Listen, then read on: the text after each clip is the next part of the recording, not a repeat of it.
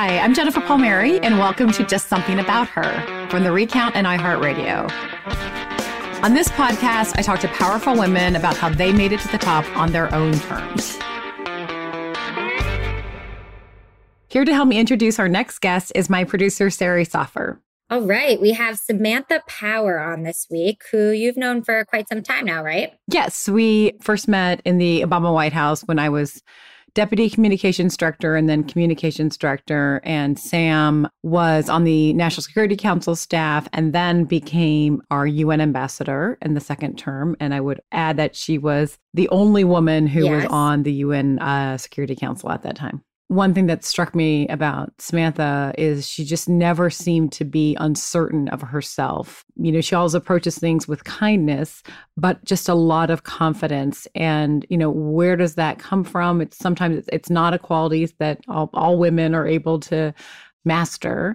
And as Sam explains in her book, which is fantastic, by the way. Yes, it is called The Education of an Idealist. Yeah, it's so good. It's long. And as you know, I read it in 3 days. I feel like I learned so much from everything she had to say. Yeah, I couldn't put it down.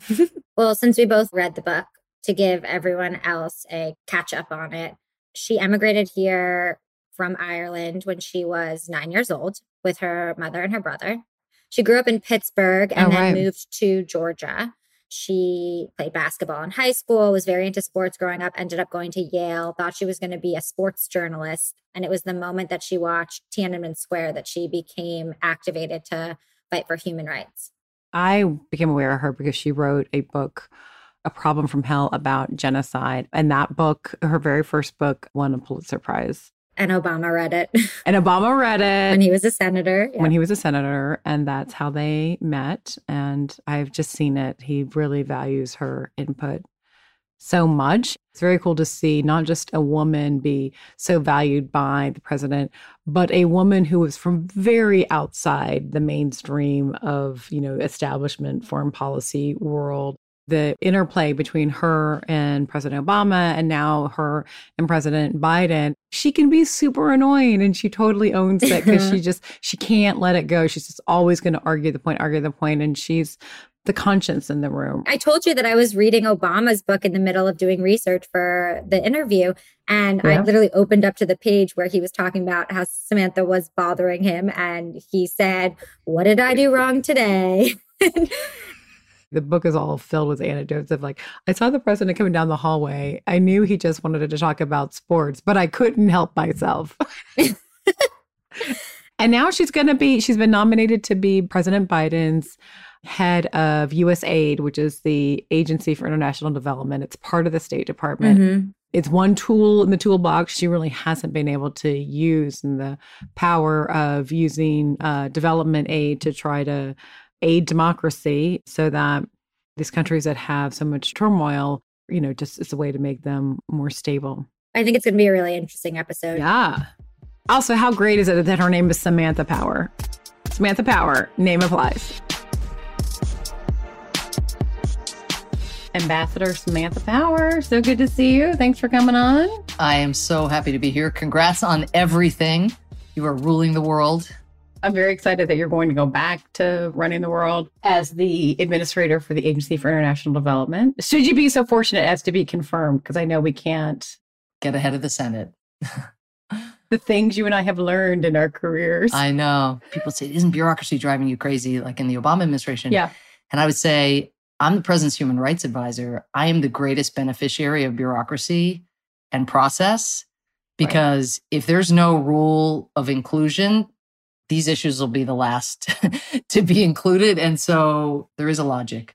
Yeah, I had to learn that too. I mean, I had your book, your memoir, which I read in 3 days, Samantha Power. You to know. Makes me so happy. I could not put it down. You put it as The Education of an Idealist. And I sort of came at it from a different perspective, which was I was in the Clinton White House. You were out as a war correspondent covering the Balkans, you know, from that perspective, hoping that your work would push the Clinton White House to operate. I was very much like inside the establishment system, but always optimistic.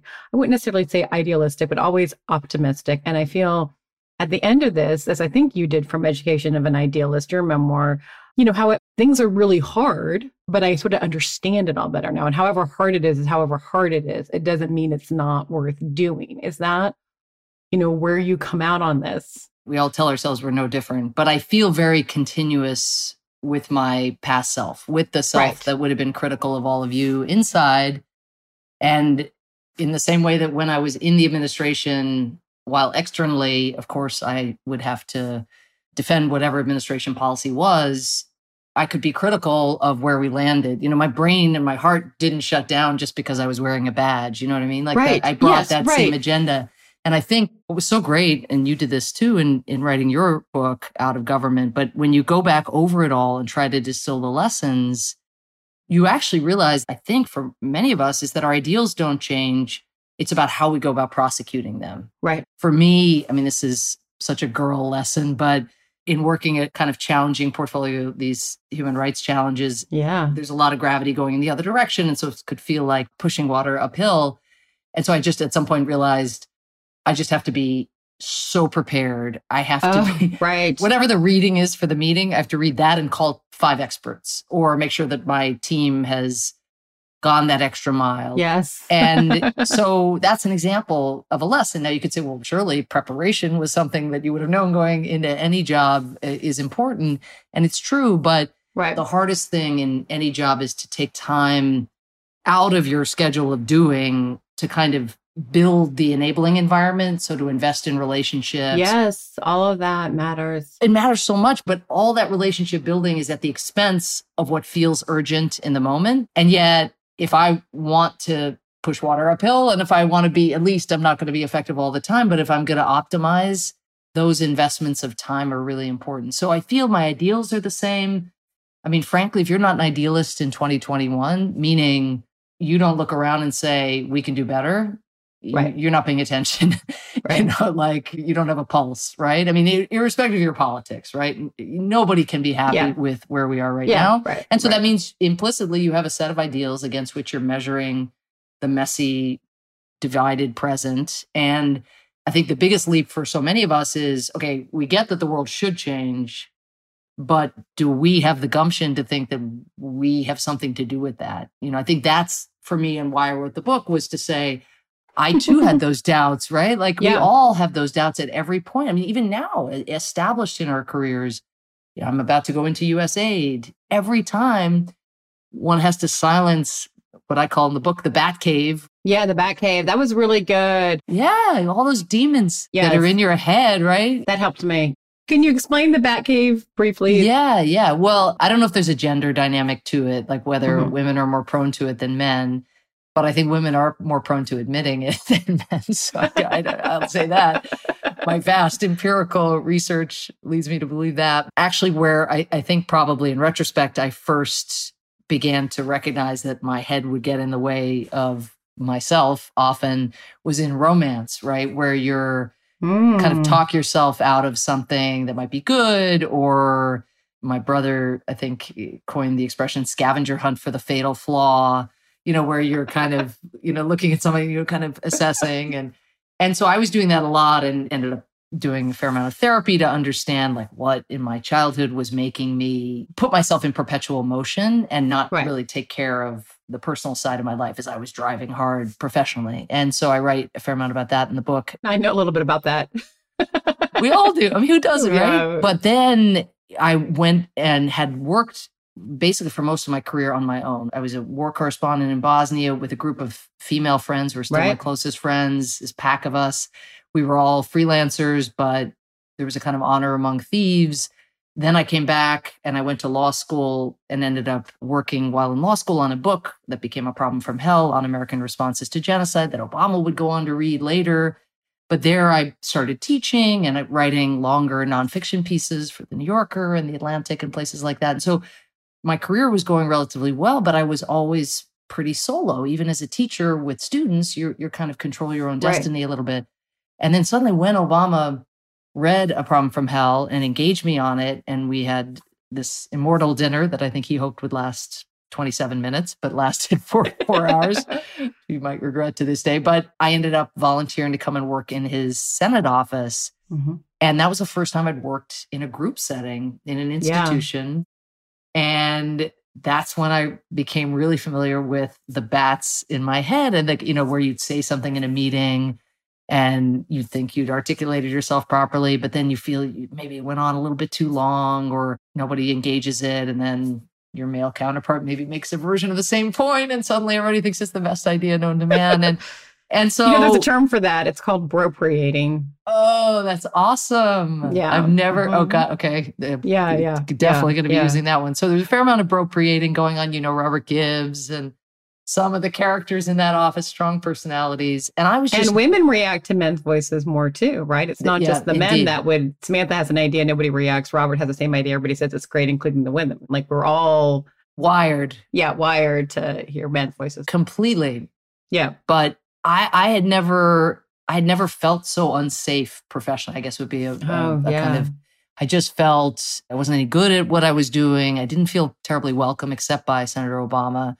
And Jon Favreau and Tommy Vietor, who were in the office as well, who were always great to me. But I just felt a little bit on the outside. And at the same time, I had just had a breakup. And so I was, just feeling kind of not terribly worthy of much of anything. And that's when I made this great friendship. It's my best friend to this day, John Prendergast, who's been in the Clinton White House. I know John. Yeah. I know John from Darfur work enough. Yes. And that's when I first became aware of Samantha Powers because of John. Yep. Exactly. So John and I were getting to know each other then in the wake of our Darfur activism and during it, because that was while I was with Obama. And John said, you're not alone. And he also has a father who's an alcoholic, and I had come from that same environment. And he dragged me to Al-Anon meetings, which are for children of alcoholics. And, I was kicking and screaming, what am I doing here? This has nothing to do with me. And then, and not that I didn't know I had an alcoholic parent, but just the notion that some of my bats in my head would be coming from that. Anyway, it was John who said, John, refer to my head as a bat cave where the bats are like swarming. And I was like, wow, that kind of lands with me, my friend. And so in that year, as I tried to gain confidence in working in this new environment where I didn't feel I was on the top of my game and tried to process some of this childhood stuff that I'd let fester for a very long time, John was right there by my side. And so I would just, sometimes I'd, send him a note or something just saying, bat cave alert, it was crazy. But what's interesting, Jen, is having put this book out there, The Education of an Idealist, I've thought in book events, that people would want to engage on Syria or on Obama. What was Obama really like? Yeah. And way more people want to talk about the bat cave. What's so genius about it is that the bats are not part of you. You're just in the cave. There are these things floating about, and they're always going to be there, right? So it's like you're able to ignore them some because you understand they're just distraction. They're just bats flying around. They don't mean anything. I found it really useful. Yeah, well, we can thank John for that. Yeah, that's good. See, it's not just a woman thing. Yeah. It is, you talked about preparation. You said that might be a girl thing, you're over preparing. And I think it might be, but you're right that your issues can be like catastrophic in nature and the impact that they have on human rights.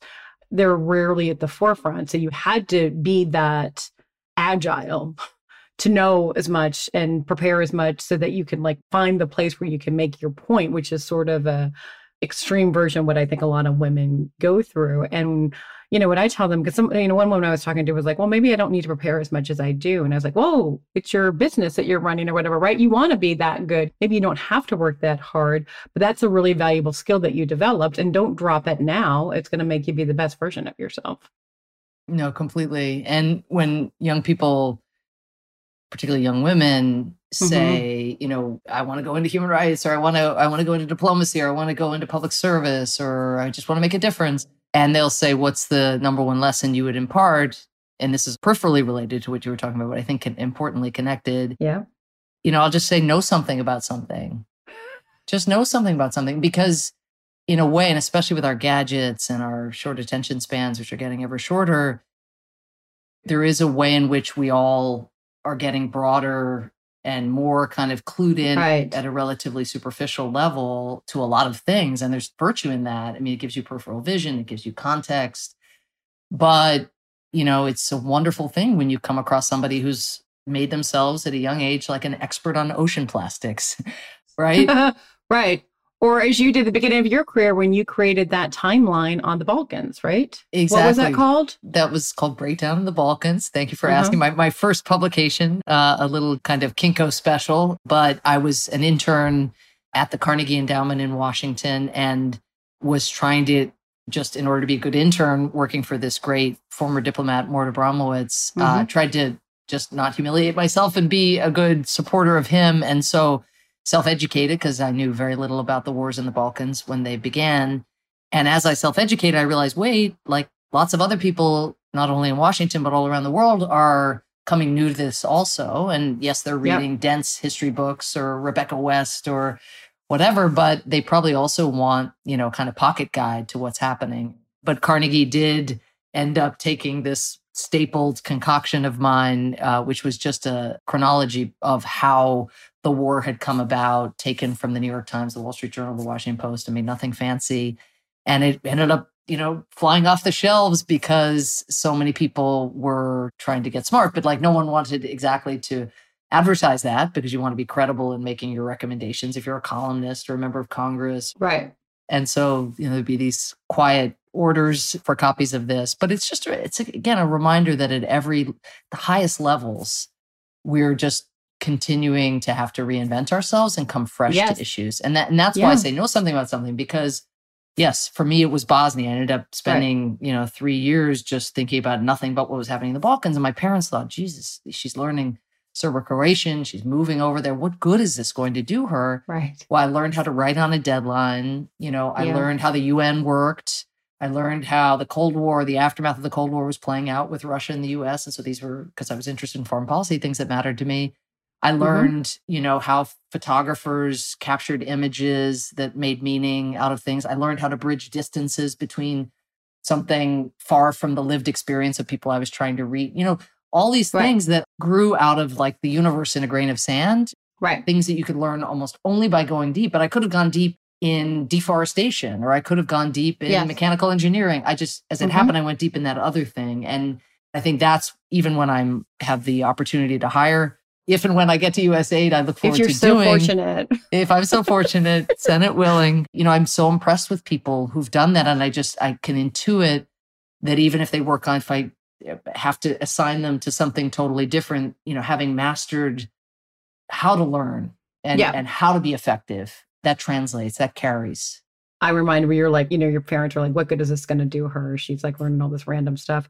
Is the stupid Obamacare website experience, where we brought in Jeff Zients, Andy Slavitt, like Tara McGinnis, who was my colleague on the communications, to fix the stupid website. And it was like, seemed like such a small thing, but really it was about solving a, delivery system problem, right? And those three are now dealing with this historic pandemic. Because that's what they learned, right? They learned how to do that. Wow. The Obamacare website didn't work, right? So it's like, you can go deep on something and it can be valuable in ways you don't expect. That's a great example. Yeah. But then also just hearing you talk about how you can learn makes me think of your X Factor lesson from the book, which I thought was really great. Can you tell us about that? Okay. This, I think, is it's really good advice. Really helpful, and it snuck up on me. So this is not something that if I'd talked to you even 15 years ago, Jen, that I would have said, I got this X test and let me tell you about the X test. But I was doing it intuitively without naming it. And that's where going back over one's experience, again, in the spirit of hopefully inspiring, but also saving people the bother of having to learn everything that we had to learn and go through. So what I realized only retrospectively that I had been doing is that when at a crossroads, and I realize there's some privilege in what I'm saying, right? This is a way of thinking that comes from having opportunities of this nature. But often one is inclined to kind of be intimidated by something new, almost by definition, and maybe a little bit kind of make the best the enemy of the going for it. And so the first time I ever did this, I think, was when I went to Bosnia. It was after I'd been an intern in Washington, right out of college. And I just felt I wanted to go and I wanted to learn and I wanted to try my hand at becoming a journalist. And that was a big leap. I mean, now it looks so inexorable. And because I went there, then I wrote a book on genocide, then Obama read, and then Obama brought me in. And this, but that first move, right, was so big. Yeah. And my mother was sort of pretending she was worried about my career, but was worried about my safety. And so that was like the first real tension I'd had with her.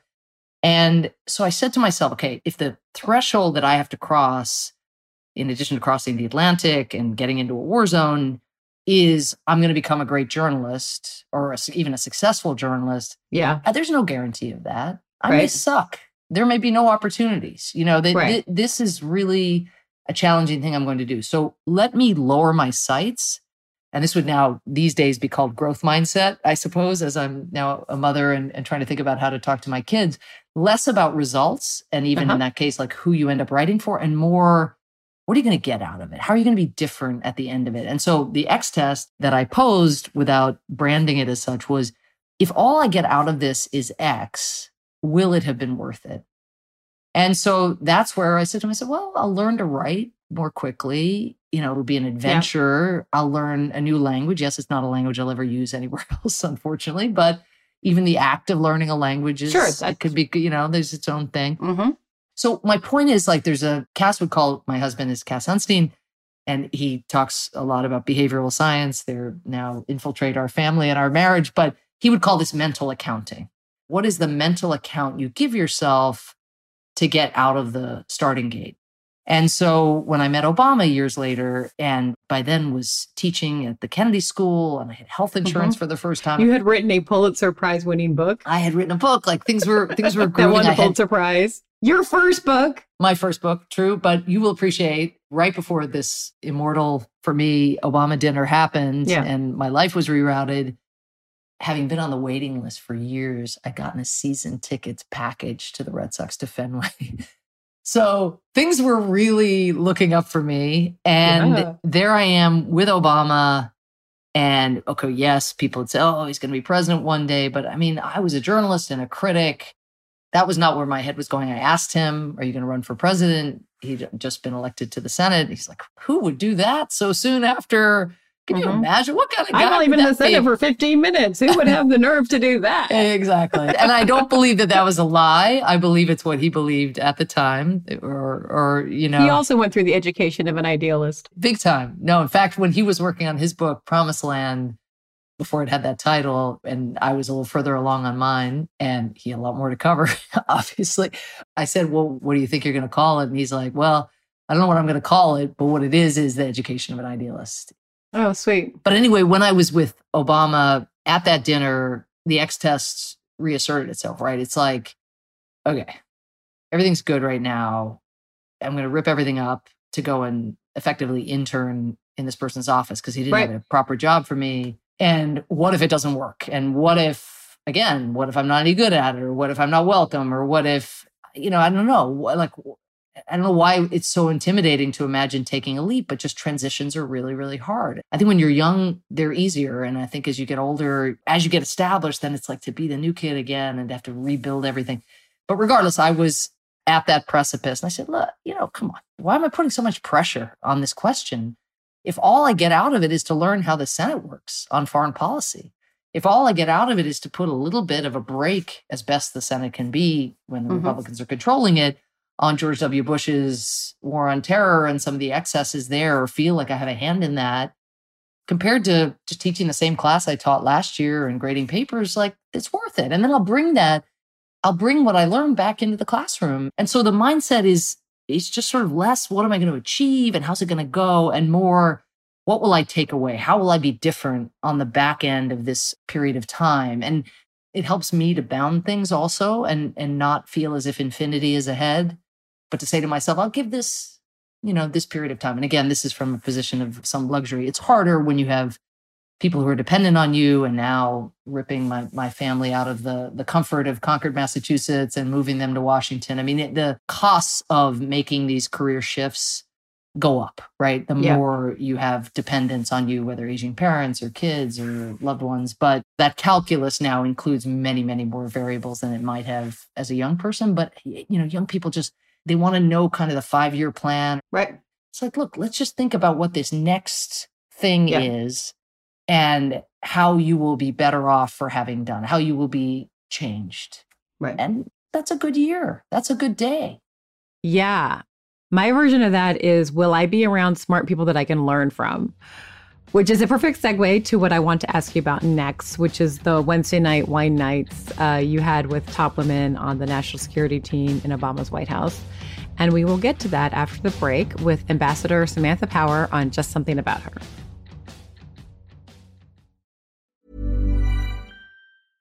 Ready to pop the question? The jewelers at BlueNile.com have got sparkle down to a science with beautiful lab-grown diamonds worthy of your most brilliant moments. Their lab-grown diamonds are independently graded and guaranteed identical to natural diamonds, and they're ready to ship to your door. Go to BlueNile.com and use promo code LISTEN to get $50 off your purchase of $500 or more. That's code LISTEN at BlueNile.com for $50 off. BlueNile.com, code LISTEN. Welcome back to Just Something About Her with Samantha Power, former journalist, human rights activist, and UN ambassador. I mean, to give people a sense of your background, you emigrated here when you were 9 from Ireland, grew up, went to high school in Georgia, which I did not know. I had no idea about that. Was a big sports fanatic, thought that was going to be your career, and then became taken with human rights and genocide. Yeah. I'm still a sports nut. And I played every sport and I loved playing. I loved watching. I loved talking about. And so what a perfect way to be happy, it seemed, So I was the play-by-play voice for the Yale women's basketball team and did color commentary for the Yale men's team in college. And I was on a sports talk show, a half an hour a night called Sports Spotlight with a group of guys. And talk radio. With a group of guys. Yeah, there were no women at that point. Yeah. I feel like your sports background may have helped to be kind of fearless in the workplace that way. I mean, probably the only analog to Sports Spotlight and the kind of sports department at WYBC in New Haven was the Obama White House. Yeah, man. Right? And the boys. So I guess. Sounds like a meeting in the Oval. Sounds like a meeting in the Oval. Yes. I don't write in the book, by the way, about my favorite moment, but I'm sure it's come up on your podcast before. But what was amazing about Jen and my experience, and I'm projecting here, but at the White House was we were working with these incredible feminist men, really progressive men. And yet the blinders, and frankly, blinders on me, the blinders on... We all hold this. We all hold this in our head. Yeah. But it was immortalized when, during the fiscal cliff negotiations, Pete Souza put out a quite compelling photograph in a range of ways. It's sort of from behind Obama's chair, where you'd see the back of Obama's head, and then I think a dozen advisors, all white men, except for Rob Neighbors, I think, who was in charge of maybe at that point, legislative affairs. And it just went out, and it was like a crisis photo. It was. It was impressive. And who had to deal with it? The girl. Yeah. Oh, okay. Well, so I want to hear, let me finish the story and then you tell what happened. So someone thought, lots of people thought it was a good idea to put this photo out. Had I been in the press office, I would have put the photo out. It's a crisis photo. Not even noticing, and it might have even been more than 12 people, but that there were no women in the photograph. And during a crisis, there's the economic team, the communications team. Yeah. So someone sent it out. People went crazy. And then someone thought it was a good idea to say, no. You people overreacting to this photo of 12 dudes. Valerie Jarrett is in this meeting. If you just look carefully behind Dan Pfeiffer's thigh and his brown corduroys, you will see Valerie Jarrett's black tighted knee. You will see her leg. And that's where Jodi Kantor tweeted Valerie Jarrett's leg as metaphor, And someone was like, no, we're good. Look at her. Look at her knee. She's there. Like, check it out. Anyway, but it started to change there. I feel like that was important. It did. I think because of the problem with, you're right, like these guys are they're all feminists and they're all progressives. And that makes you, because you're so certain that you are not a sexist, you can be blind to biases because you're so certain that you don't feel that way. And this would be the other thing that I've learned. I think, I don't know this for a fact, but I bet you learned long ago. And I just was late to this realization. But I didn't even know the gender dynamics that were at play in the Obama White House, insofar as, other than working in his Senate office and just assuming like it's me, not them, right, for most of the time there, but then getting in touch, trying to slay the bats and Right. getting, I had friends saying, no, like it's them, like they should be, he should be that way. And like trying to buck me up. It didn't leave me with a great feeling, that experience. And then I get to the Obama White House, my first time in the executive branch. I'm pregnant at that time, 5 months pregnant. Just gotten married, pregnant. That part was nice because he was working in the same place. So he got to carry my books to work. And when I fainted pregnant twice, he could run down the hall and come and figure out why the hell I wasn't drinking more water. But I was, as mentioned earlier, doing human rights, which is a tough national security portfolio and a wonderful one.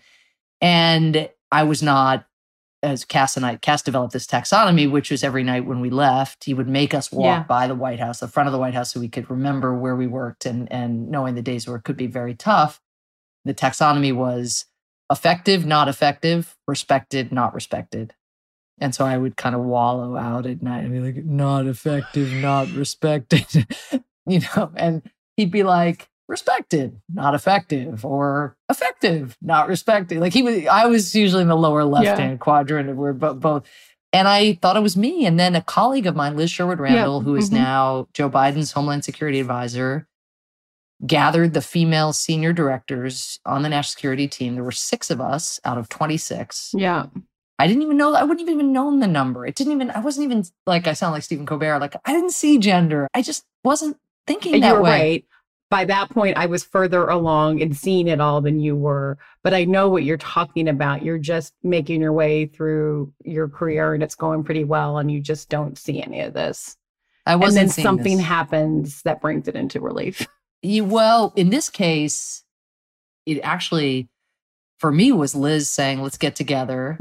And she brought a bottle of wine. I'll never forget it. I was like, oh, it's time for wine. Right. This was a year in already.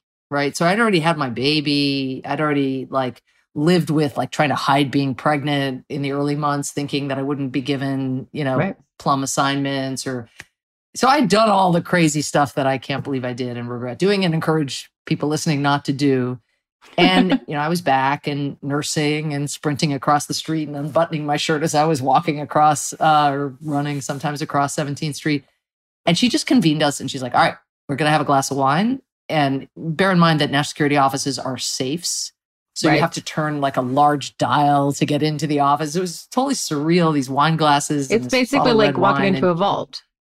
Yeah, you're walking into a vault and thinking, okay, this is going to be fun.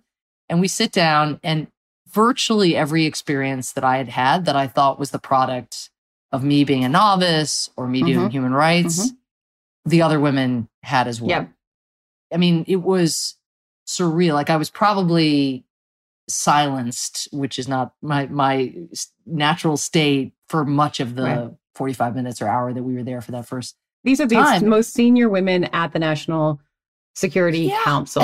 And the same issues of bropriation, now that I have the lingo, of ideas sort of landing like thud, of gendered metaphors. I know I use the expression, we can't be half pregnant. And I'm sure I used it when I was half pregnant, when I was halfway to term. Right. So all these things kind of slipping in, and it's just sort of subtle, either invisibility or insufficient visibility. That feeling of being dismissed without it even being explicit, or just not being fully heard, or being heard charitably. I mean, that's I've lived the difference, right? Because I was in for 8 years. So I went from being, newcomer, human rights person, woman, to cabinet official, UN ambassador, with a detail, with the whole, my jokes got funnier, my interventions didn't get shorter. When you're announced by a Secret Service detail, your jokes are funny. It's so true. Well, there's that. But it's not even the intimidation. It's that we know what it's like when we're listening to people generously. Yep.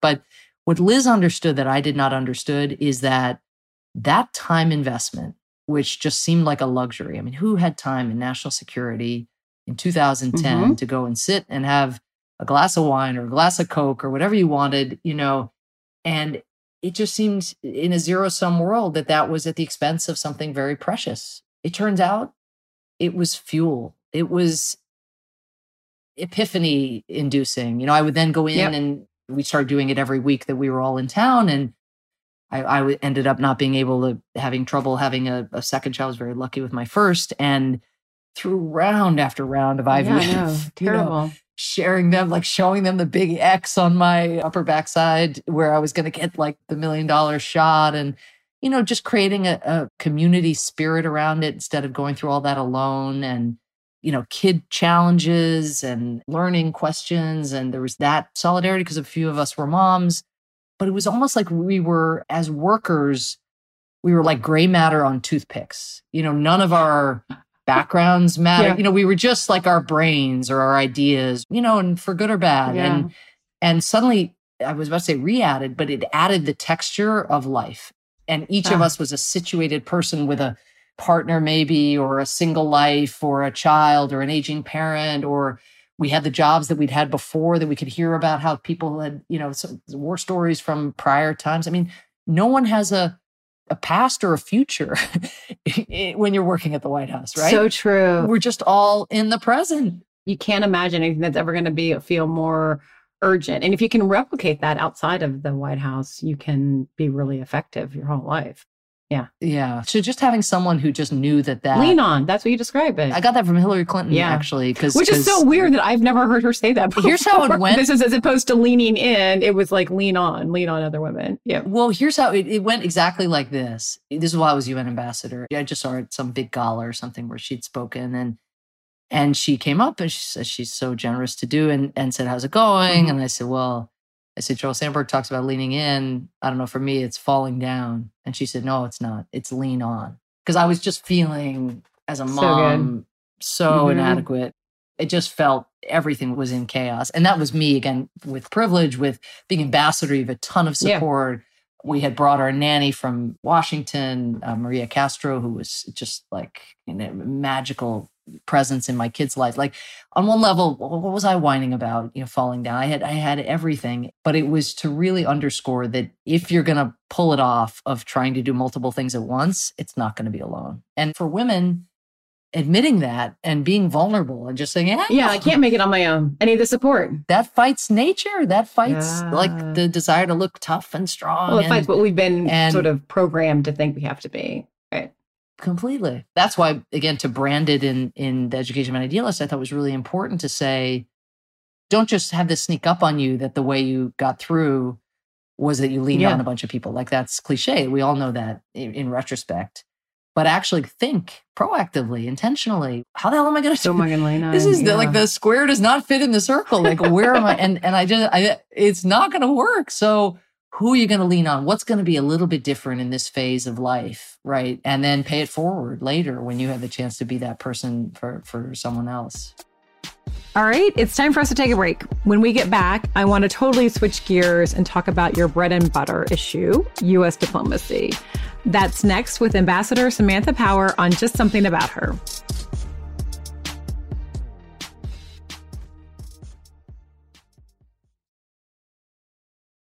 And we're back with Ambassador Power on Just Something About Her.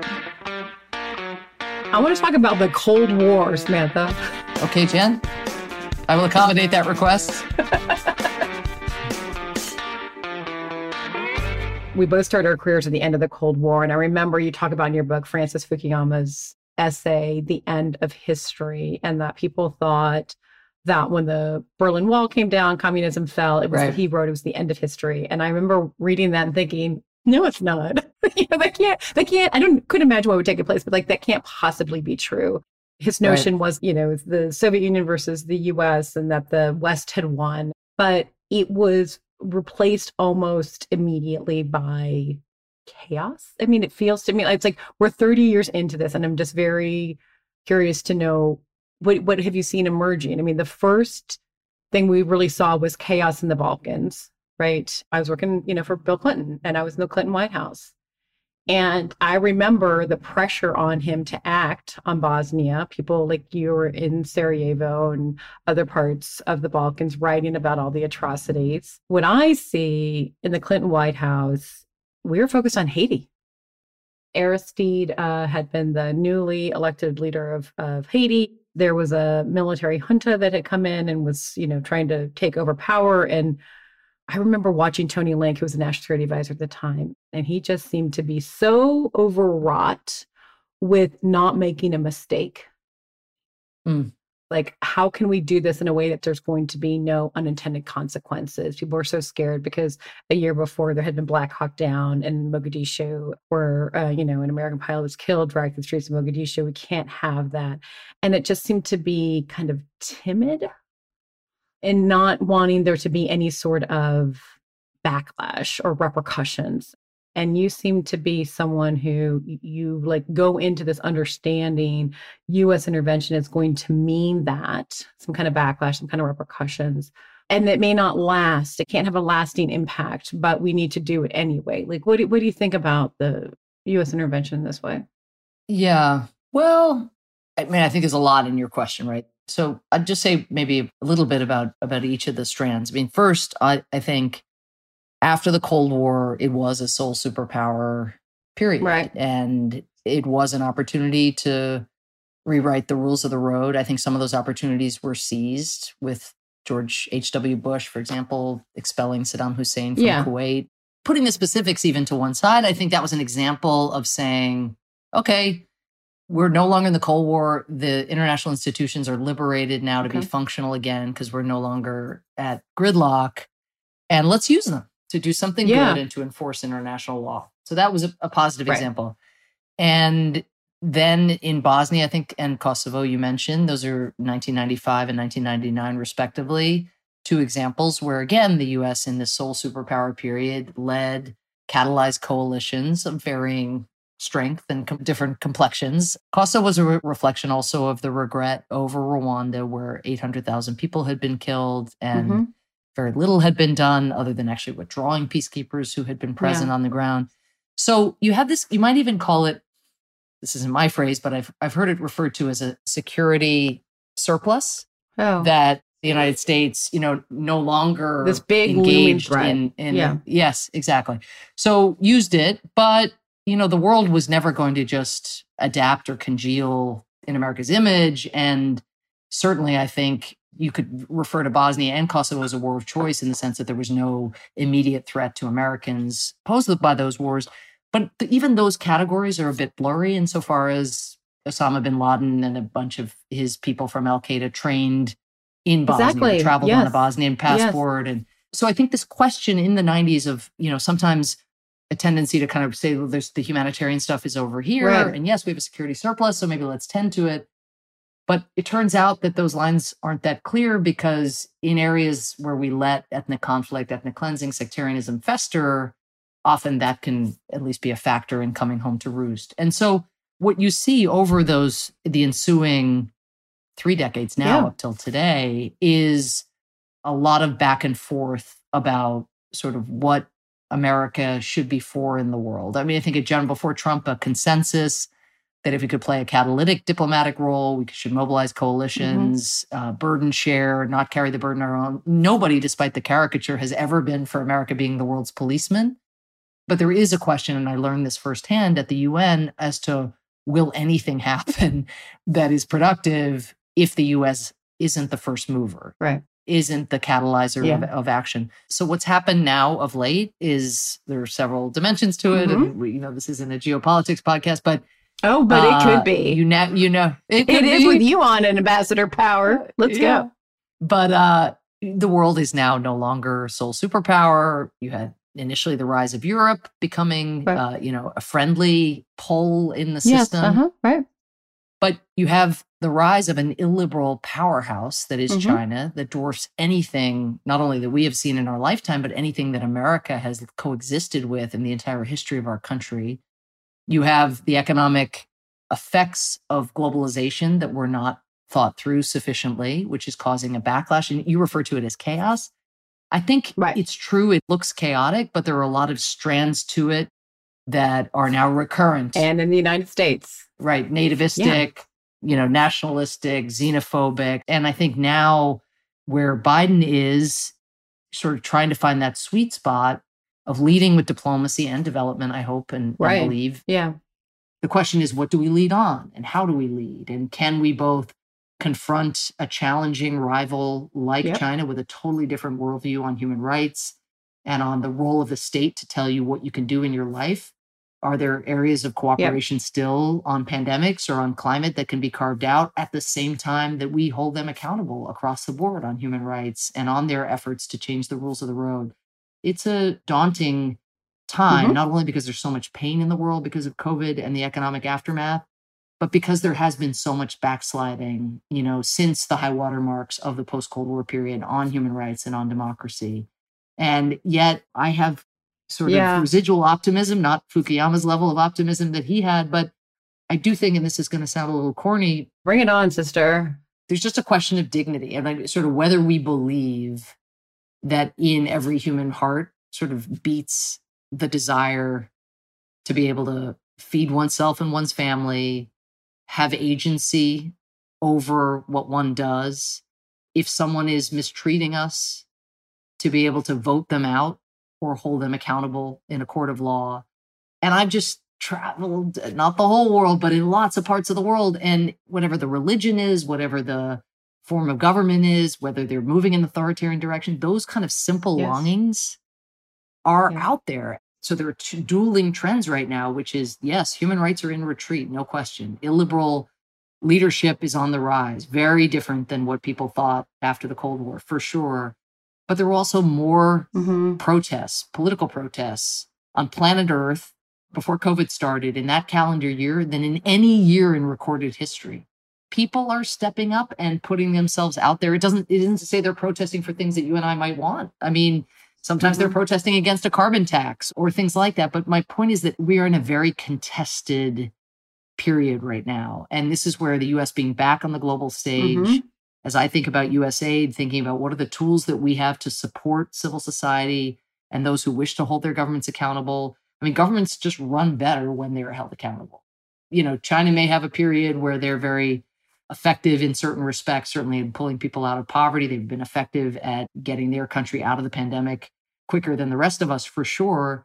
But, we wouldn't have a pandemic if there hadn't been such a culture of fear and the absence of accountability in the first instance in China. If there had been an ability to raise the alarm, and if those who had raised the alarm had been celebrated then instead of jailed and detained. So this battle is afoot, and it's where younger generations kind of look out and they think, oh my gosh, like Jen and Samantha, like they did not leave us the greatest hand to play. And that is an absolutely legitimate view. At the same time, the battle is going to be won depending on who's part of it.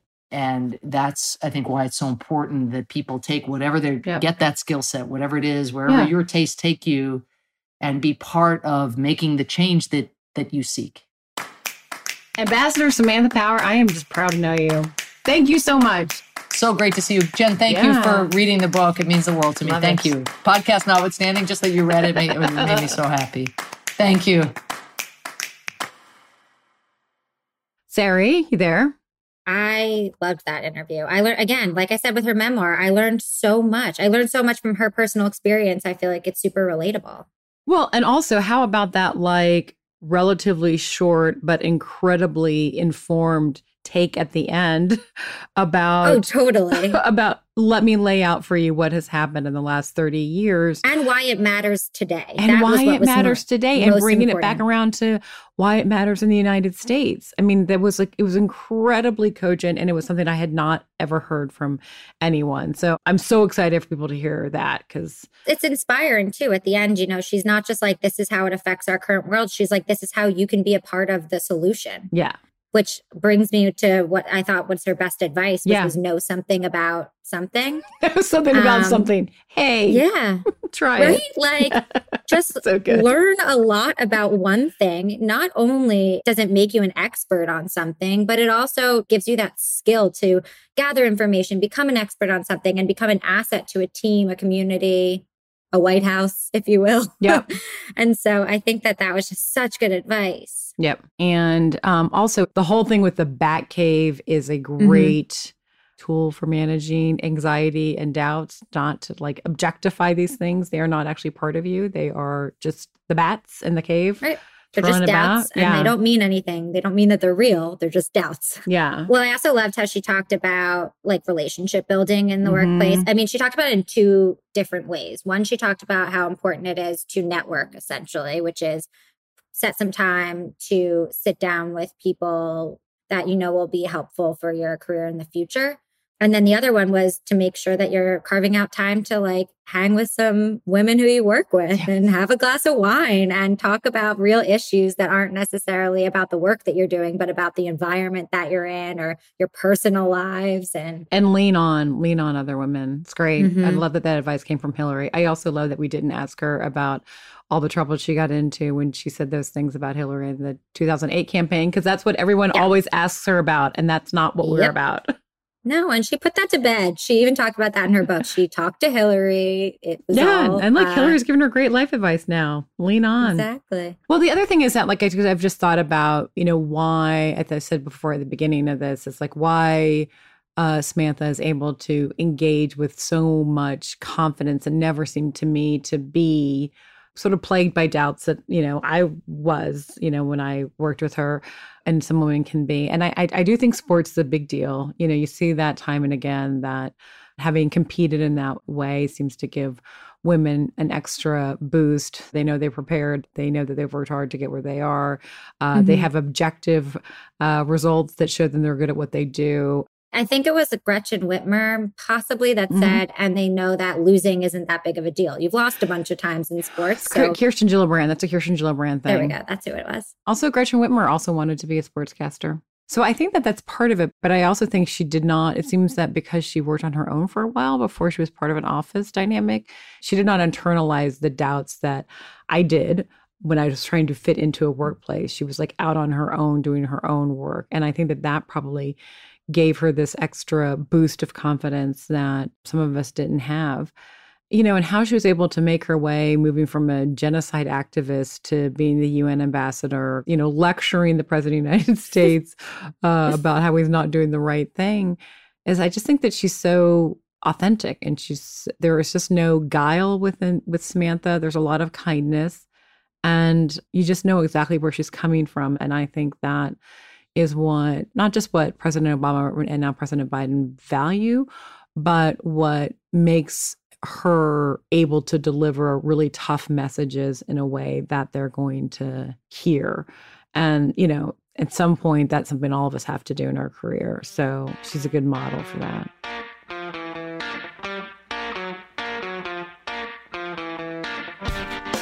This is Just Something About Her, a podcast from The Recount and iHeartRadio. Thank you to Ambassador Samantha Power for being on the show. If you like this episode, please subscribe to the podcast and leave a rating in the Apple Podcast app. I'm your host, Jennifer Palmieri.